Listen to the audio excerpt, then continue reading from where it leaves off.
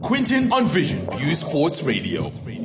That we are going right into the road for the Basketball Africa League, and it's a pity that I couldn't be out in Abidjan, but I've got the next best thing because, you know what, we go to the knowledge, we go right to the core, we go to the ground, and very privileged to have legendary coach Liz Mills on the line in Abidjan, taking in the action live. And welcome to the show again, Coach. Thank you so much for your time, but I think the best place to start is wow. It's definitely been an exciting tournament. It's actually a shame you're not here, Quintin. Would have loved to have you here commentating and here to watch. It's been above all my expectations. Now, I mean, we spoke a bit about it off air, but we would be much remiss not to talk about the surprise results that we've seen so far. AS Salé literally on the verge of being knocked out of the qualifiers. I think this literally means that they are knocked out the qualifiers, going 0-2. ABC is maybe stating their case, and they might feel like they've got a pretty good opportunity, especially with their game later against Salé.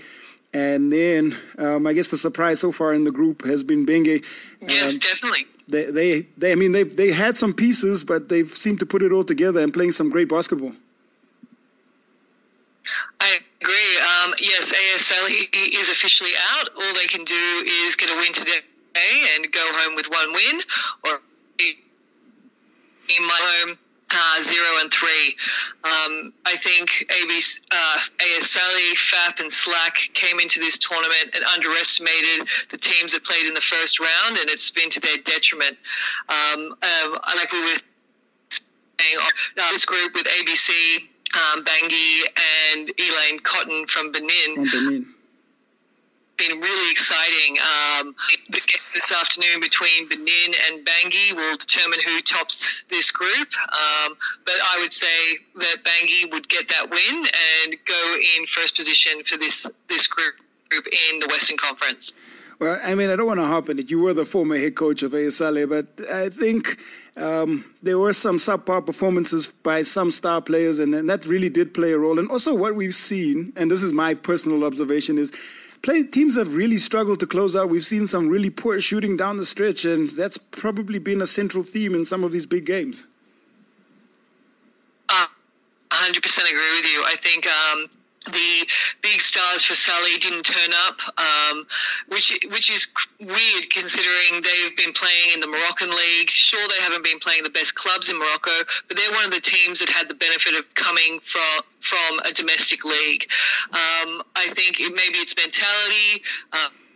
This is a club that still falls on its 2017 club championships instead of having been progressive like you see in clubs like Petro and US Monastir, who are continually trying to improve every season, whereas AS Salé has always just rested on their laurels, and this has come, I think this is the reality check they need to start rebuilding and look at the management of the club and do a complete overhaul. I guess the best place to start is once it all falls down, and this clearly is the sign for the club management to have a look at a new coaching structure, perhaps new players, and then just, to maybe, like you see all big franchises, take one for the team in terms of losses in one season to hopefully come back, or try and compete the best as possible, but you've got to start somewhere. Definitely. I think attitude reflects leadership, and for me, it starts with the leadership of AS Salé at the very top, and they're really going to have to consider looking at management and making a decision around that. But, I think there's still a lot of great basketball to be played. We've got on the other side of the group is just as exciting. Really I think for me, actually, the standout team for this whole conference has been the Mali team. Yeah. What are your thoughts on them? I've been thoroughly impressed with them. I think defensively they've been tough. They are probably one of the best components or proponents of the fast break that we've seen. They get out in transition. They move the ball well. They've got athletes in the front and back court, but they play as a team as well. You know, they understand their mission, and they've shown it. That's why they are 2-0. And as much as they've had standout individual performances, they also, you can feel that they are united in terms of what they are trying to accomplish here. I saw a quote in one of the articles that said they are not in Cote d'Ivoire or in Abidjan to sightsee. They have a mission, and they've pretty much accomplished it. And what's really exciting is how young some of those players are. I was looking at their roster, and it's like 20, 21, 19, 23. And so what an exciting young group of players with some great veterans in like Mahamadou Keita. He had a great game yesterday. And like you said, I think they're the best fast break team in the league. They're very physical. They lock down on defense, and I think that's really their defense is propelling their offense, and they're an exciting team to watch. So I think, but the big game today is going to be FAP versus Slack, and whoever wins goes through. Whoever loses goes home. Yeah, that's essentially the quarterfinal as far as this is concerned, and it's going to be really important for either one of these teams. One of them will not be going through to the Basketball Africa League, will not be representing their country or their champions. And if we look at the earlier performances, FAP have been relatively flat, actually.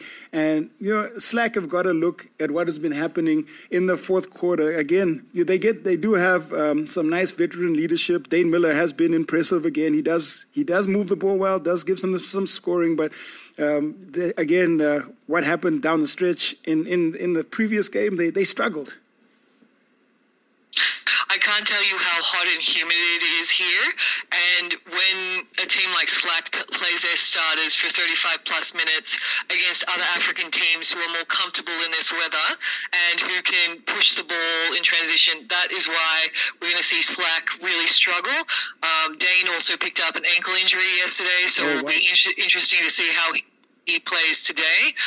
But FAP is definitely not the FAP that we would recognize from the BAL season earlier this year. They've given up so many transition points. They're being out-rebounded.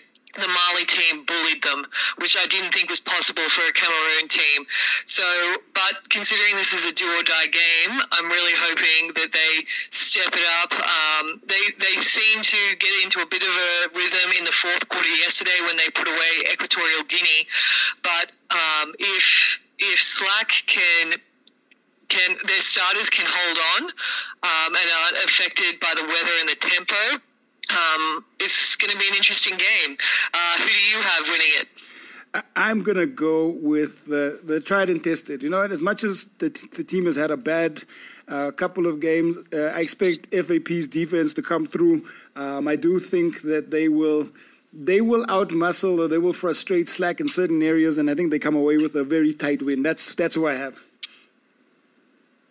Okay, that's a good call. I think, it's what's exciting now moving forward from this Western Conference is that we're gonna have new teams in the BAL, and that brings a different level of standard and a different style, and that's only exciting for the league. I think so too, and I think I'll probably, if you're not here, give you a call next week because I'll be calling some of those games as we get into the Division East qualifiers as well. But I'm looking forward to this evening's action because 4 really great games. I think the Stade de Malien game will probably be a blowout, and the Elan Cotton game will be very interesting. But the other 2 games will be fun to watch. And who I'm going to put you on the spot. Which 3 teams are qualifying? I should be asking you this. You're trying to put me on the spot, Coach Liz. What is this? I have. Okay, let's go with what we've seen happen. I'm going to go with Benge, Stade de Malien, and then the 3rd spot goes to the winner of this Slack FAP game. That's the Slack FAP game. Okay. Yeah, I think what's going to happen in the semi-finals, we'll see Bangay versus Slack, and then Stade Mali versus ABC.